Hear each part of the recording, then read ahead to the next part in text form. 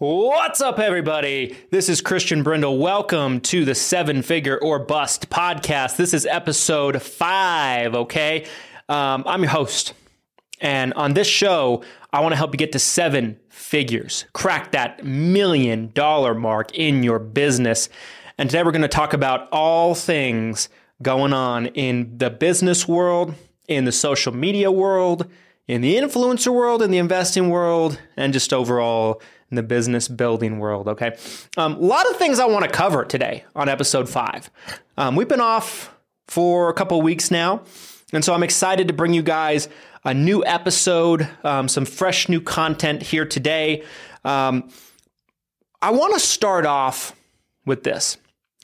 I've been following this Coffeezilla Logan Paul story pretty closely, and I think for the most part, it's probably pretty much wrapped up at this point, but I wanted to just kind of touch on it for anybody that might not be aware of what's going on. So Logan Paul, right? Logan Paul is a incredibly famous, popular, successful internet influencer. He kind of started on that platform Vine. Did you ever, if you remember Vine, Vine was famous for having those 8-second videos. It was almost like TikTok, but shorter, right? Back in the day. Now Vine is no longer a thing anymore. But a lot of people really took advantage of the new platform when it comes to Vine, and they had an audience kind of follow them over onto other platforms. For Logan, it was following him over onto YouTube, and he's got one of the largest YouTube audiences there is. Now, Logan Paul's 27 years old today. He's done pay-per-view boxing matches now. Not only is he a good entertainer, he's also a pretty remarkable athlete. He's now doing wrestling in the WWE.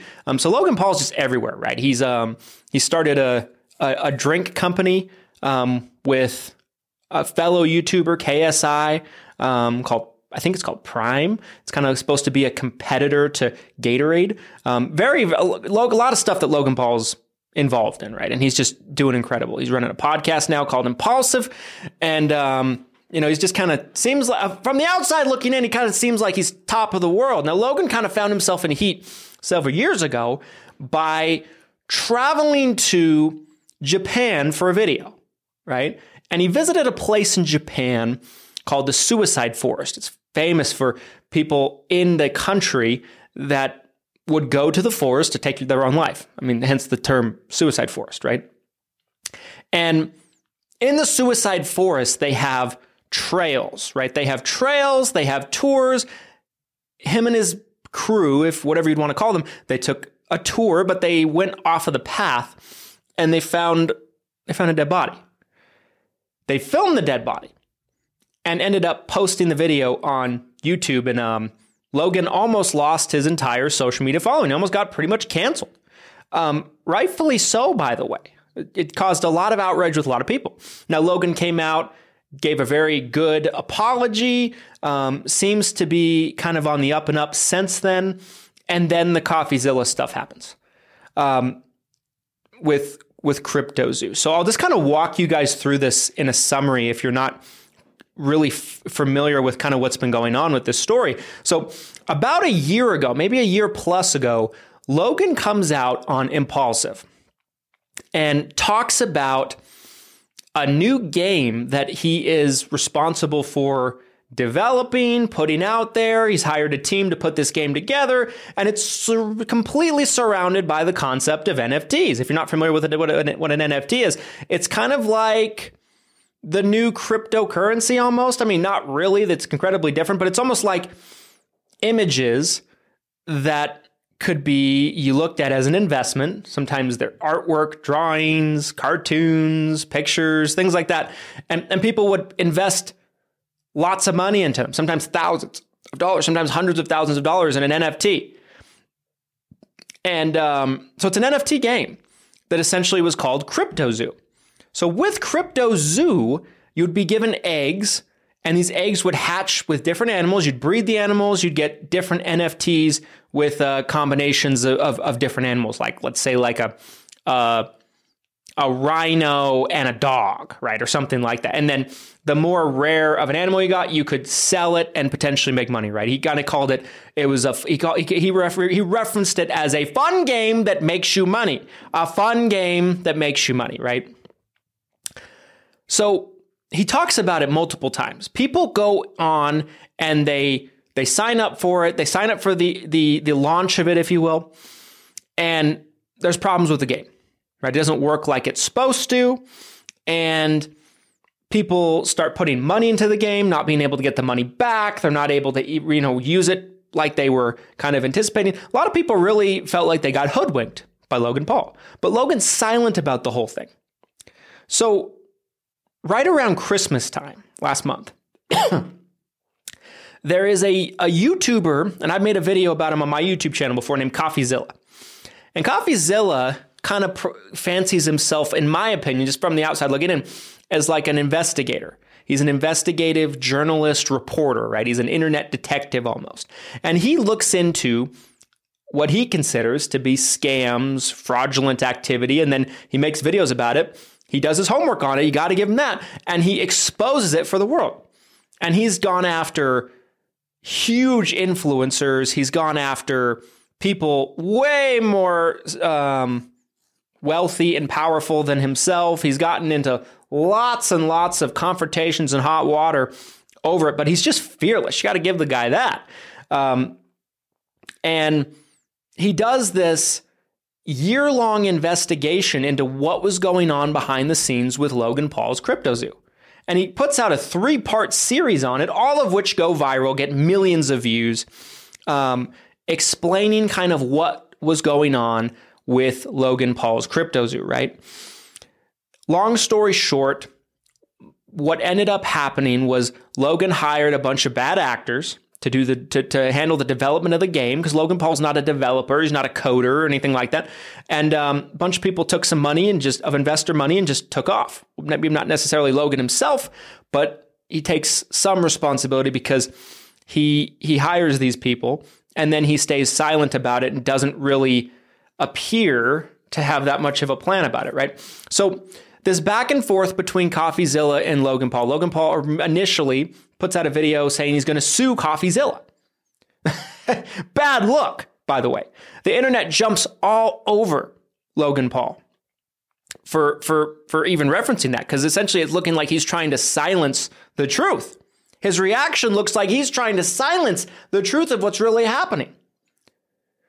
And then, of course, after just getting killed, he puts up a real apology video, apologizes about the whole thing, apologizes to Coffeezilla, calls him, says he's sorry, everything like that. And claims he's going to try to make it right with the CryptoZoo audience, right? If there's anything I learned from this whole situation, just watching it develop on both sides, it's don't ever feel like, if you get to a place of influence and success in your life where you feel like you're on top of the world, don't feel like that you're ever too big to be held accountable, because there's certainly people out there that will hold you accountable. And if you're not careful, your reputation could be destroyed, right? It was starting to look very bad for Logan Paul for a minute there. Tons of people making videos about him, people talking, well, he almost got canceled with the Japan thing. Maybe he's going to get canceled now. And it was starting to look like that might be the case, right? And I'm sure his reputation has been damaged in the eyes of some, regardless of his apology or how he's handling it now or anything like that. But don't ever feel like you're untouchable. It doesn't matter who you are. If you do something that's looked at as unethical, immoral, handle something wrong, and you don't take the necessary steps to fix it, you can come down. It doesn't matter who you are. You could be a billionaire and you're still at risk of this. Look at, I just got done last night. So the last couple of days is the time I'm recording this. My wife and my daughter had strep throat. So I'm paranoid. I don't want to get sick. Me getting sick any day just completely throws me off. I'm working all the time with my businesses and my company. And I just really I can't get sick. I can't. So for the last 2 nights, I've been sleeping downstairs on the couch just to let my wife's antibiotics kick into where she's not contagious anymore. Thankfully, knock on wood, I am not yet sick. I watch a couple of docuseries on Netflix. There's some really great ones out there, by the way. I watched the one about the GameStop stock. I think that's right. GameStop stock.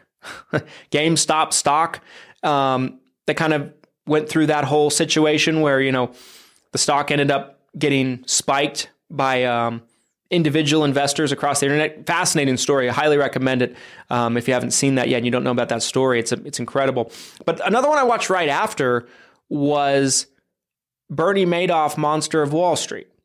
And it kind of goes through the story of Bernie Madoff, and it goes back into like his early career. Most people, when they think about Bernie Madoff's a guy that ran probably the largest Ponzi scheme in American history, with $40 to $60 billion of investor money being lost. And he kept it up for decades, by the way. If you look at the story of a Bernie Madoff, right? Bernie Madoff, one thing I did not know, and I learned a lot about kind of his backstory from the docuseries, was Bernie Madoff had two businesses. He had a legitimate trading firm that did legitimate business, and then he had a side business that was more private, more secretive, and that was his Ponzi scheme, where he only let certain people in, right? So I think a lot of people, when they think of Bernie Madoff, they think everything he did was fraudulent. Not necessarily.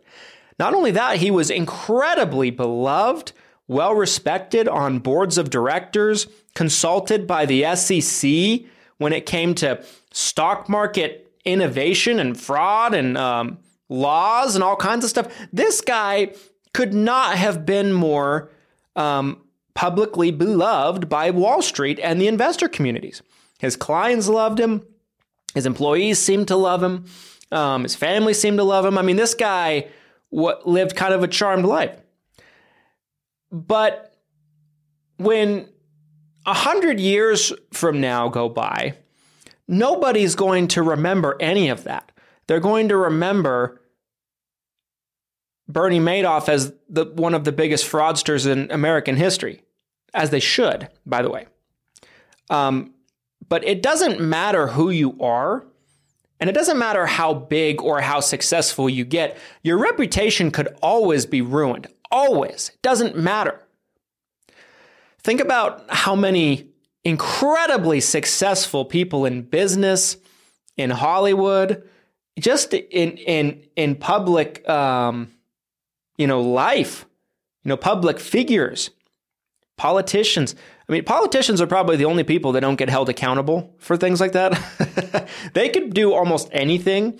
And there's going to be a segment of people out there that they're beloved and they get away with things, and people, branches of the government look the other way. That's just my opinion. But you look at like a Jeff Epstein, right? Monster, horrible individual, horrible human being. But he was beloved in business and very well respected. And a lot of people knew what he was doing behind the scenes, but eventually when it came to light, he got held accountable. There is, and of course, there should be an ethical and a moral thing with all of this. You should just not want to do anything that's unethical. But on a lower scale, when I think about the Logan Paul crypto zoo kind of fiasco, right? I think about Logan had good intentions with the project. From the outside looking in, that's the impression I got. I think the execution was bad, and the taking responsibility of what he did wrong, which was putting people into places that could harm people, right, were bad. But I don't think it was anything Logan Paul intentionally did to screw a bunch of people out of a lot of money. I don't think that. But he certainly did not take the right actions to fix the situation as quickly as he should have. That's kind of the public perception, right? It doesn't matter who you are. It doesn't matter how much you're loved, how on top of the world you are. Make sure that you don't put yourself in a situation where someone can do something to hang something over your head. That's kind of what I gathered from this whole situation. And then I think the Bernie Madoff thing was kind of interesting to kind of see who this guy was prior to the 2008 crash and the walls just collapsed in on him, right? I mean, nobody saw coming what what actually ended up transpiring with Bernie Madoff, right? So just kind of interesting, just kind of a lesson that I think all of us could use, because once you get successful enough, you kind of feel untouchable. You kind of feel like you can do no wrong. Nobody can do anything to you. You're unbeatable. You're untouchable. Nobody ever is. I don't care who it is. Billionaires, richest people in the world, CEOs of Fortune 500 companies. Stay level-headed would be my message. Stay level-headed. Don't let ego and pride get the best of you. And we're all human. At the end of the day, sometimes you just need good people in your corner to be like, hey, you're fucking up, right? So let me shift gears to this a little bit. I wanted to talk about on this platform how I would recommend investing in your money. Because people always ask me, like, how should I invest my money? I have a little bit of extra money. What should I do with it? So I invest a little bit of money into stocks. I don't have a tremendous amount of money into stocks. I probably have about 40K in stocks currently. The majority of my investments go into my business. And I would say if you're an entrepreneur, if you're a business owner, the best thing you can do with your money, and you'll never get a better return than investing into you. And if you run a business, investing in your business is investing into you, even if you're not the only person in the business. But if your business is competent, you should always have a better return investing into your business. Now, that being said, I don't think it's a bad thing to diversify a little bit. I would put the vast majority of investments into your business. I think once you get to a different place, like if you're worth $10 million, $40, $50, $60 million, you can probably invest a little differently than someone that's worth 500K or 800K, right? That has a net worth of that. For me, the type of stocks that I like to invest in, and I should preface my comments by saying anything I talk about on this platform when it comes to stocks, investments, anything like that is for sheer entertainment purposes only, and I am not a licensed financial advisor, okay? Aight? Got it? Okay. So for stocks that I like to invest in, I like companies that I understand, right? So I like to invest into companies I understand. I do like index funds because index funds are very hands-off. Index funds are basically like a collective of multiple different companies, and you're kind of basing the average performance of these companies. Probably the most popular index fund that you have today is like the S&P 500 index fund. And essentially, it takes the 500 largest companies on the stock exchange, and then the fund equally owns shares in all 500 of them. So it's kind of like mirroring the performance of the market as a whole. I like those because you don't have to check a lot of things. If you really want to be good at stocks, if you really want to be successful when it comes to investing in stocks, it's not going to be by day trading. That's gambling. And all of the most successful investors in history have came out and said that. Warren Buffett, Ray Dalio, they all believe in long-term investing and investing into companies that you believe are going to be profitable. It's not investing hoping that you're going to get lucky and the stock's going to shoot up 20% in one day and then you sell and then you made all this money in a day. That's not it. And so for me, and it's also companies that you have a good understanding in, right? So I have investments in some insurance companies. I have some investments in some real estate REITs. REITs is what they call them, real estate investment trusts.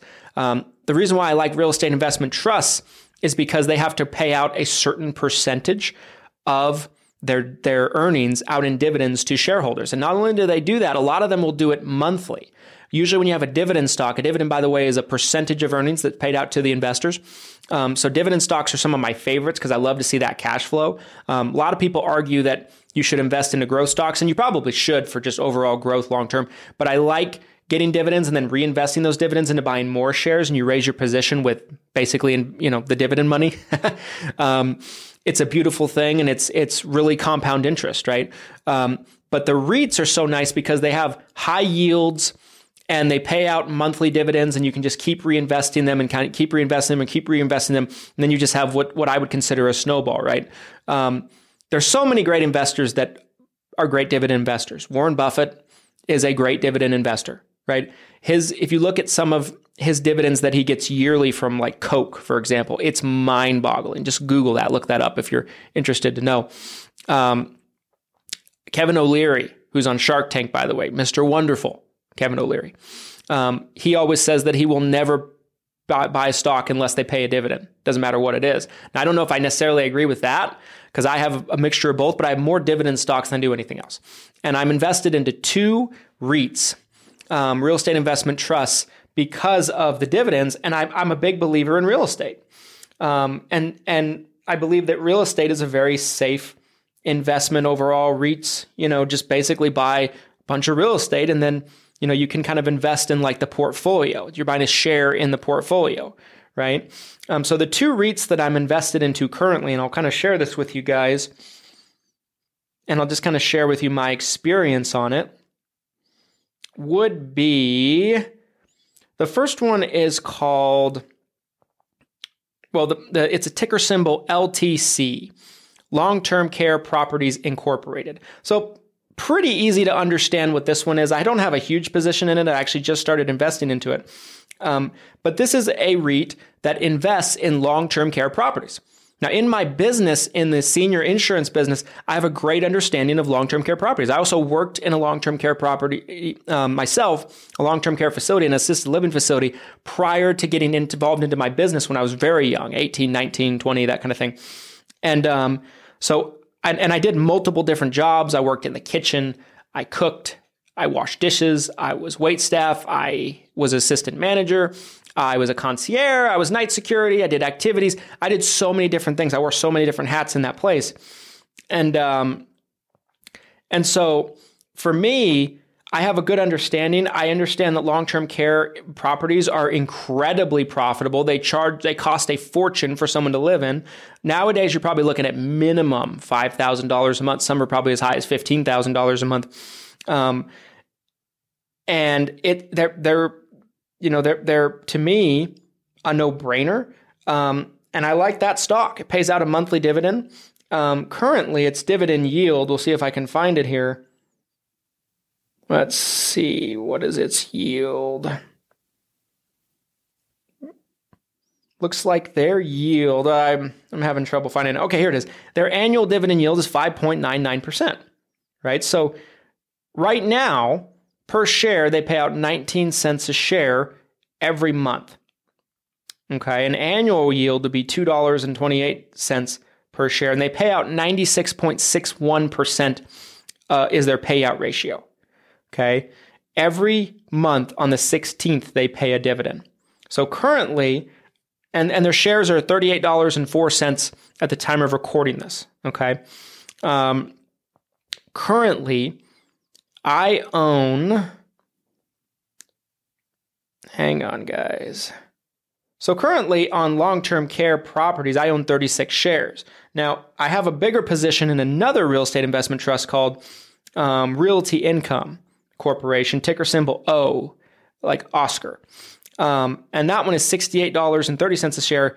They buy large retail properties like Walgreens stores and things like that, and then they rent them back to the companies like a Walgreens. That is a stock that has been very, very good to me. Currently on that one, it's trading at $68.30 a share at the time of recording this, and I own 193 shares of that stock.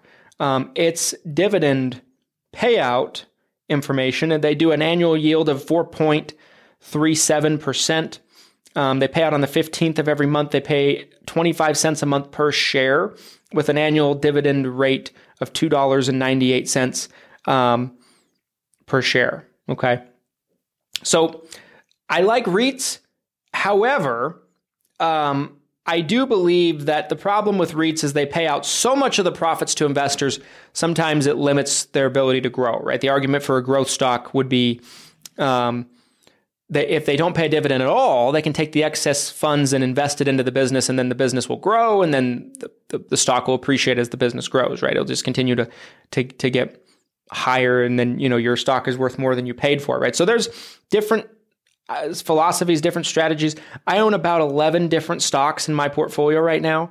And to me, it's just fun. I just enjoy it. But what I can tell you is through my experience with the stock market, to really be very successful when it comes to being a stock investor, I don't like the word trader, I'd say investor, is you have to spend a lot of time reading about companies, reading their 4Ks, which is their annual reports, reading their statistics, knowing what a PE ratio means, understanding just different dynamics, looking at how much cash they have on hands, looking at their business model, just really being a very sound business mind and learning about business. Just kind of being able to kind of determine, okay, right now in society, is this a Blockbuster or is this a Netflix? Is this where society is going, or is society moving away from this business model, right?